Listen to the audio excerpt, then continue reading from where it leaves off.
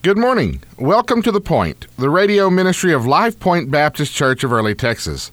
Life Point meets for Sunday school at 10 a.m., morning worship at 11 a.m., and we meet at the Early Chamber of Commerce Small Business Incubator Facility, which is located at 104 East Industrial Drive in Early. If you put it in on your GPS, that's the address to use. 104 East Industrial Drive in Early. It's right behind where they're building the new Longhorn Townhomes on Highway 377 in Early. Once again, Sunday school is at 10 a.m. this morning, morning worship at 11 a.m., and we hope to be able to meet you today. Today our study will be in Revelation chapters 8 and 9. Revelation chapters 8 and 9. In Revelation chapter 8, verse 1, the Bible says, "And when he had opened the seventh seal, there was silence in heaven about the space of half an hour. And I saw the seven angels which stood before God, and to them were given seven trumpets. And another angel came and stood at the altar, having a golden censer, and there was given unto him much incense, that he should offer it with the prayers of all saints upon the golden altar which was before the throne. And the smoke of the incense, which came with the prayers of the saints, ascended up before God out of the angel's hand. And the angel took the censer and filled it with fire of the altar, and cast it into the earth, and there were voices, and thunderings, and lightnings, and an earthquake. And the seven angels which had the seven trumpets prepared themselves to sound. The first angel sounded, and there followed hail and fire mingled with blood, and they were cast upon the earth, and the third part of trees was burnt up, and all green grass was burnt up. And the second angel sounded, and as it were a great mountain burning with fire was cast into the sea, and the third part of the sea became blood. And the third part of the creatures which were in the sea, and had life, died, and the third part of the ships were destroyed. And the third angel sounded, and there fell a great star from heaven, burning as it were a lamp, and it fell upon the third part of the rivers, and upon the fountains of waters. And the name of the star is called Wormwood. And the third part of the waters became wormwood, and many men died because of the waters, because they were made bitter. And the fourth angel sounded, and the third part of the sun was smitten, and the third part of the moon, and the third part of the stars, so as the third part of them was darkened, and the day shone not for a third part of it, and the night likewise. And I beheld, and heard an angel flying through the midst of heaven, saying with a loud voice, Woe, woe, woe, to the inhabitants of the earth, by reason of the other voices of the trumpet of the three angels which are yet to sound. And the fifth angel sounded, and I saw a star fall from heaven unto the earth, and to him was given the key of the bottomless pit. And he opened the bottomless pit, and there arose a smoke out of the pit, as the smoke of a great furnace, and the sun and the air were darkened by reason of the smoke of the pit. And there came out of the smoke locusts upon the earth, and unto them was given power, as the scorpions of the earth have power. And it was commanded them that they should not hurt the grass of the earth, neither any green thing, neither any tree, but only those men which have not the seal of God in their foreheads. And to them it was given that they should not kill them, but that they should be tormented 5 months, and their torment was as the torment of a scorpion when he striketh a man. And in those days shall men seek death, and shall not find it, and shall desire to die, and death shall flee from them. And the shapes of the locust were like unto horses prepared unto battle, and on their heads were as it were crowns like gold, and their faces were as the faces of men. And they had hair as the hair of women, and their teeth were as the teeth of lions. And they had breastplates as it were breastplates of iron, and the sound of their wings was as the sound of chariots of many horses running to battle. And they had tails like unto scorpions, and there were stings in their tails, and their power was to hurt men 5 months. And they had a king over them, which is the angel of the bottomless pit, whose name in the Hebrew tongue is Abaddon, but in the Greek tongue hath his name Apollyon. One woe is past, and behold, there come 2 woes more hereafter.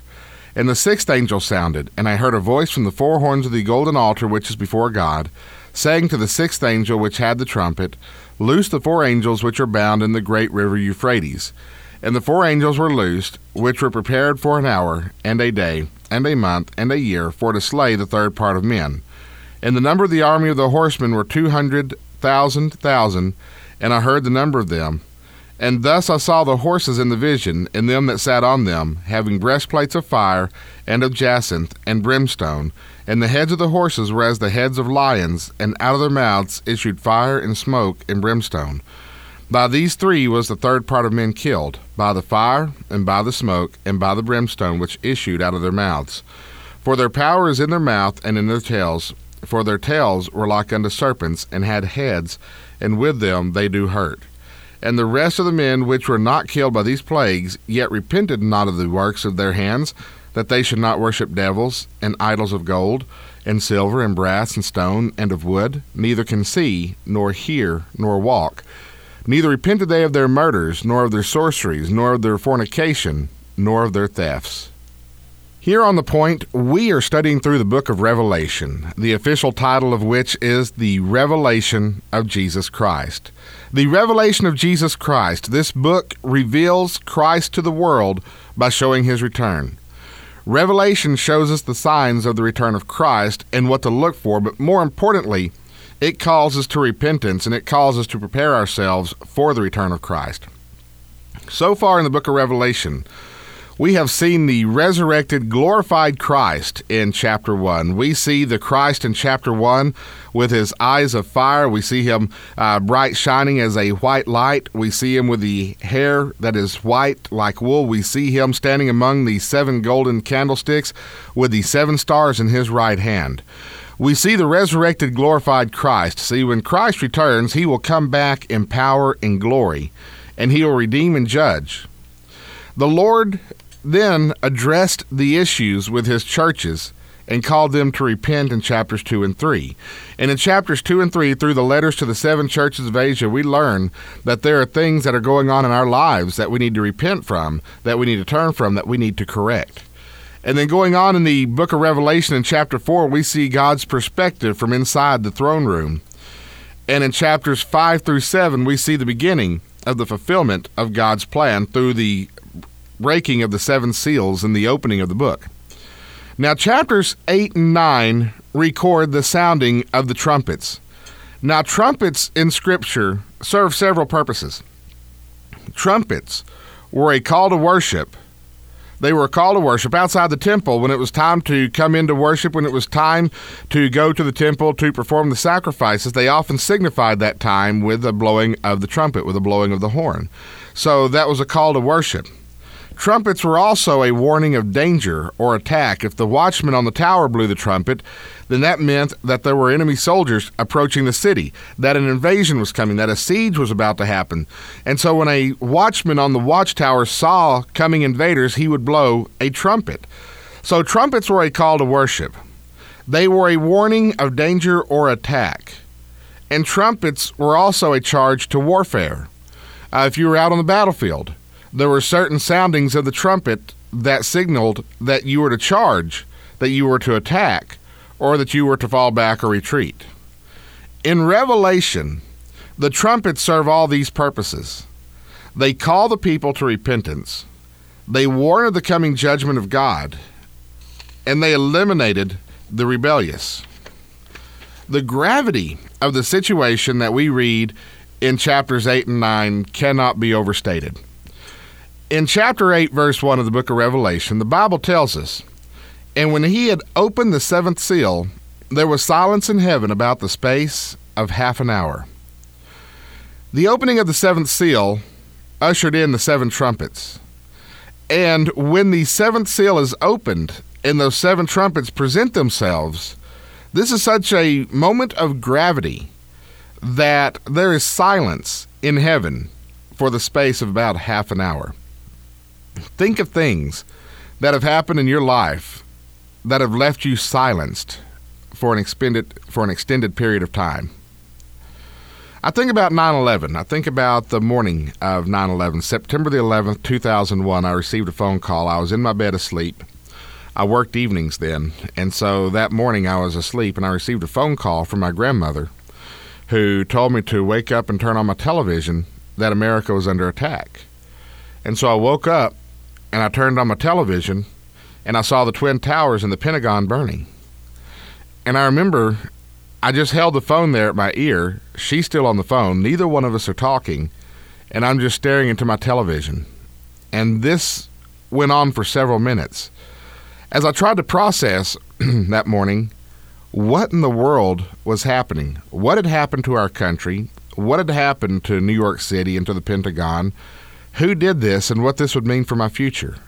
There was a lot to take in. It was a moment of great gravity that left me silent for several minutes before I finally told my grandmother that I would have to go into work because my job at that point was with a local radio station, and I knew that my help would be needed to relay the automated newscast, the network newscast, and to keep information going out to the general public. I read an article in which Tom Daschle was interviewed about what happened with him on 9/11. He was leading a meeting with the Democratic caucus in the Senate, and they were going over strategy over legislation, strategy over elections, things that congressmen do. They strategize on how they're going to frame elections so they can strategize on how to get reelected. So it's a Democratic senatorial caucus meeting. They're at I believe, the Rayburn Building in Washington, D.C., and they're having this meeting. And as they're having the meeting, they were given the news that a plane had struck one of the World Trade Center towers. And so they took a moment of silence, and then they went back to the meeting and continued the meeting, because when that first plane hit, there was a question as to whether or not it was an accident or what possibly could have happened. But several minutes later, an aide came in and informed the congressman that a second plane had hit the World Trade Center. At this point, they knew that there was no accident, that the United States was under attack. And Tom Daschle said that we just sat there trying to come up with words to say, trying to come up with something to think about, to analyze, to discuss, but nobody at the table could say a word. And they sat there in silence until an aide came again and said, listen, there's another plane that's been hijacked that's inbound to Washington, D.C. We've got to evacuate you from this room. And that was the plane that hit the Pentagon, which, if I remember right, I think there's about a half-hour difference there. So, I mean, they sat there in silence for several minutes. And, of course, there's been a lot of to-do about President Bush, and when he received word of the first plane hitting the tower while he's reading to those children, and the way he responded to that, and then the 7 minutes that he sat there with the children after he received word that the second plane hit the tower. I mean, there are things, to have the American homeland under attack and to have our sense of security and safety, thinking that we were untouchable here in our neighborhoods, here in our cities, to have that suddenly taken away from us was a moment of gravity, was a moment of grave concern that left many of us silent for several minutes, if not longer. You think about what it would take, how grave the situation must be in Revelation chapter 8, that there was silence in heaven for a half an hour. You see, in Revelation chapters 8 and 9, the final calls to repentance are sent out. The final warnings of judgment are sent out. And the end is literally near. The consequences of your spiritual decision are real. Your eternal destinations are real. Your eternal legacy is real. These things are more real than anything else. Which brings us to the 7 trumpets. The 7 trumpets in the book of Revelation, they serve as a call to repentance. They serve as a warning of judgment. And they signal God's war on sin. So let's talk about trumpets being a call to repentance. The Lord calls people to repentance by showing his awesome power. We look in Revelation chapter 8, verse 5, the Bible says, the angel took the censer and filled it with fire of the altar and cast it into the earth, and there were voices and thunderings and lightnings and an earthquake. This verse foreshadows the things to come with the trumpets. There were loud voices, there were proclamations, there were thunderings and lightnings. Few things make you feel smaller than having to endure a massive thunderstorm, a massive supercell, even a tornado or a hurricane. Thunderings and lightnings. Few things can make you feel as small as seeing nature around you show its awesome power. And God was showing his power here in Revelation chapter 8, verse 5, through the thunderings, through the lightnings, through the earthquake, something about the rock-solid ground underneath you giving way and moving around gets your attention. When your self-assurance or your security is taken away, God can then work to bring you to repentance.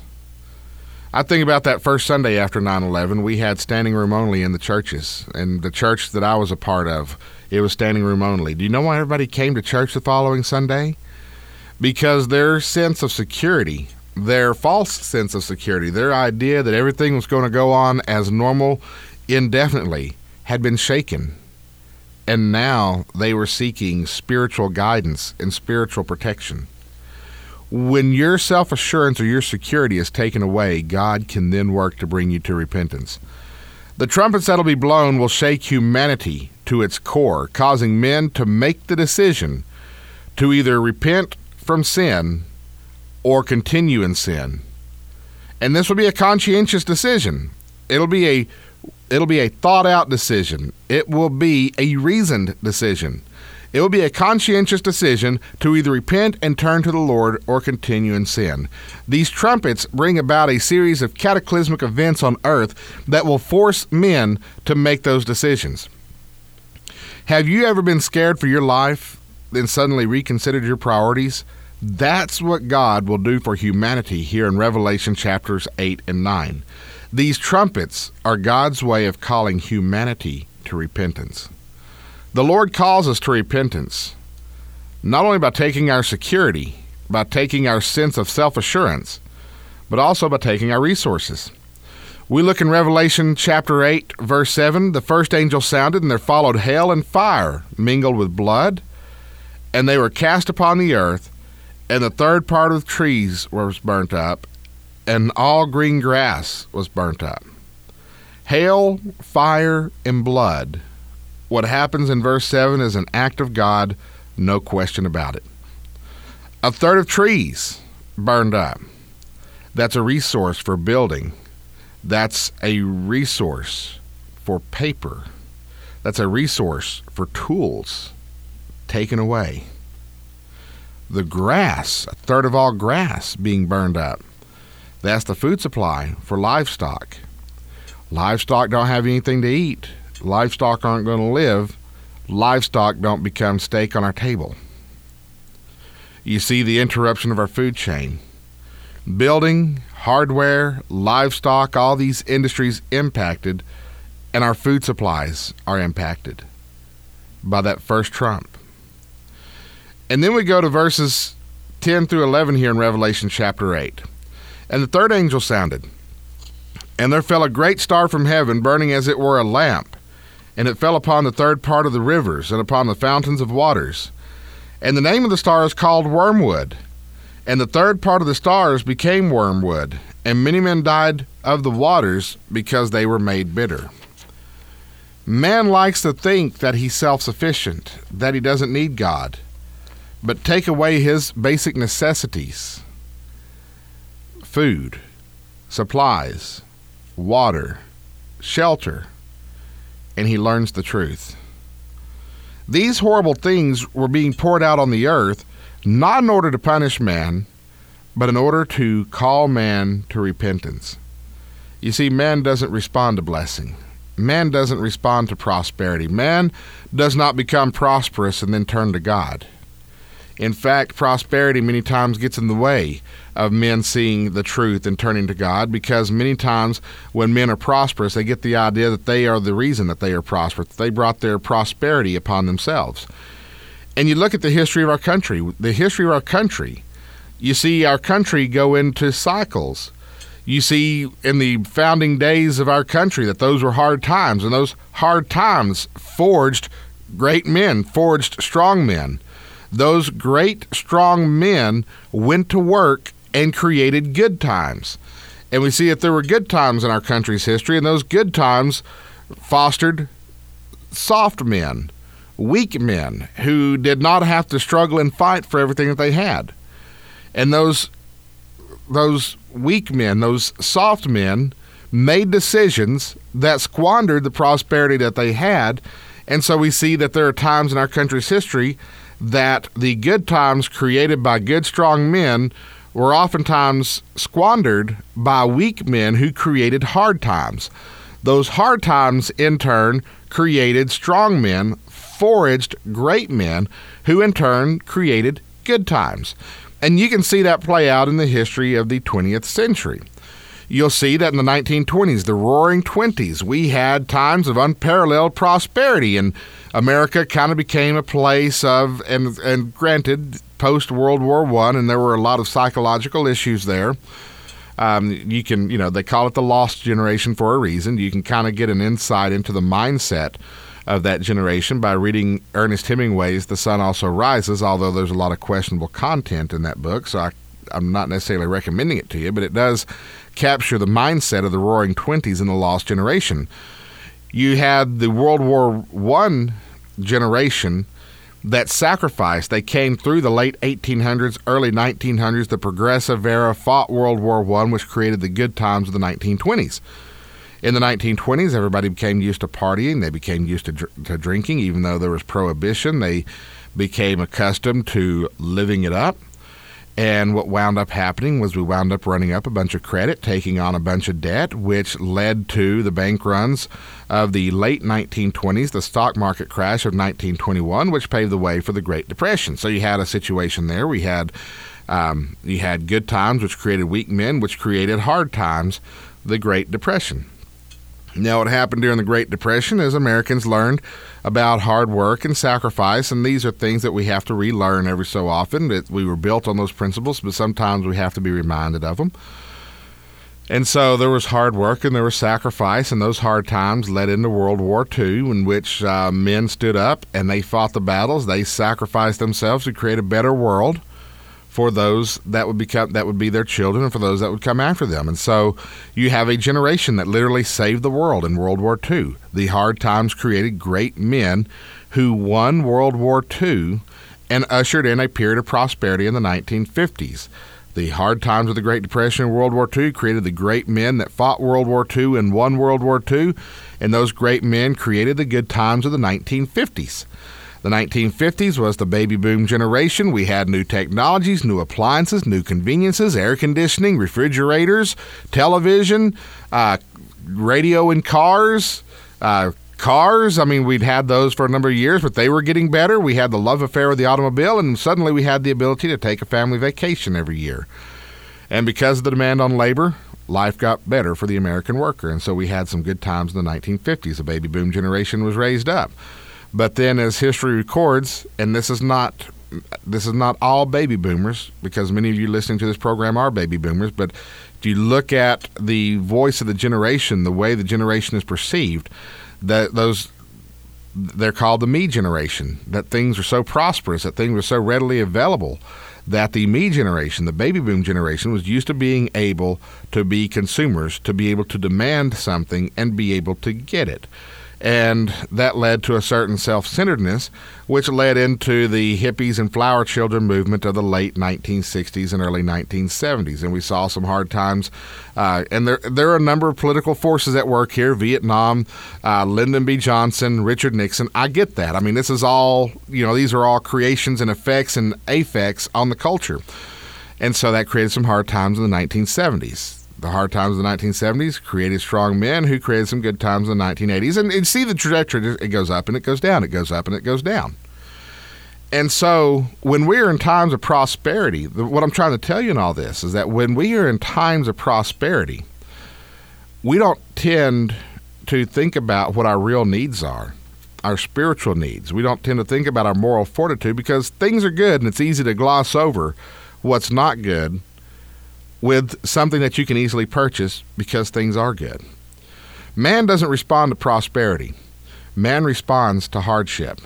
If you look at the nations of the world where Christianity is growing the fastest, Christianity is growing the fastest in nations where Christians are enduring the hardest persecution. China right now is cracking down on Christianity. Right now, the fastest area of growth for Christianity is in China. There's a series of islands called the Maldives, or the Moldova. It's called a couple of things. Muslim nation, zero tolerance for Christianity. We're seeing a soul harvest there.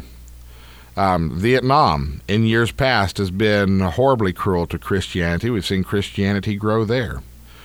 In the nations where Christianity is receding, where Christianity is in decline, Europe and North America, particularly the United States. Why? Because these are the areas of the world that are prosperous. Man doesn't respond to prosperity. Man responds to hardship. And therefore, when these seven trumpets are blown, God will pull all the stops out to call man to repentance in the final days, and that happens by putting man through hardship.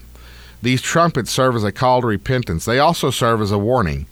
In verse 8:13 here in the book of Revelation, John says, "And I beheld and heard an angel flying through the midst of heaven, saying with a loud voice, Woe, woe, woe to the inhabitants of the earth by reason of the other voices of the trumpet of the three angels which are yet to sound." This angel is warning that God is not finished, that he's not done.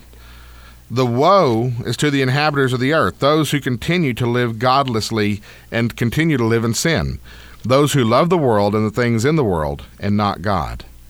And this woe is hardship, heartbreak, judgment, wrath, and calamity. In other words, what this angel is telling the men of the earth, if you don't repent, things get worse. And we see in Revelation 9:4 that these critters, these locusts, are released, and it was commanded them that they should not hurt the grass of the earth, nor any green thing, neither any tree, but only those men which had not the seal of God in their foreheads. Those locusts could sting and torment the ungodly for 5 months, but not kill them. This is prodding the people of the world to repent. God calls us to repent. He warns us to repent. He calls us in blessed times, but oftentimes we don't respond in blessed times, so he has to use hard times to get our attention. He may even warn us by allowing us to endure the consequences of our actions. But if we still rebel, we remain enemies of God. And therefore the trumpets are also a call to war. The trumpets usher in the vials of wrath. They call to repent, they warn of judgment, and then they sound the war cry. In verse 15 in Revelation chapter 9, the four angels were loosed, which were prepared for an hour and a day and a month and a year for to slay the third part of men. Think about a third of the world's population being wiped out. God's call did not turn the people to repent. His warning didn't turn them to repentance. So God begins judging men and sending them to eternity. And what's the effect of all this? In chapter 9, verses 20 and 21, "And the rest of the men, which were not killed by these plagues, yet repented not of the works of their hands, that they should not worship devils and idols of gold and silver and brass and stone and of wood, which can neither see nor hear nor walk. Neither repented they of their murders, nor of their sorceries, nor of their fornication, nor of their thefts." In spite of all this, man didn't repent. And so man gets subjected to the wrath of God. But you don't have to make that mistake this morning. God is calling you to repentance. If he is calling you to turn from your sins and to trust him and to place your faith in him, to trust Jesus Christ as your Savior, or to rededicate yourself to the Lord, you need to make that decision this morning, because ignoring God's call leads to destruction every time. Life Point Baptist Church meets for Sunday school at 10 a.m., morning worship at 11 a.m., and we meet at the Early Chamber of Commerce Small Business Incubator Facility, which is located at 104 East Industrial Drive in Early, behind the new Longhorn Townhomes on Highway 377. Hope to see you this morning. May God bless you, and may God keep you.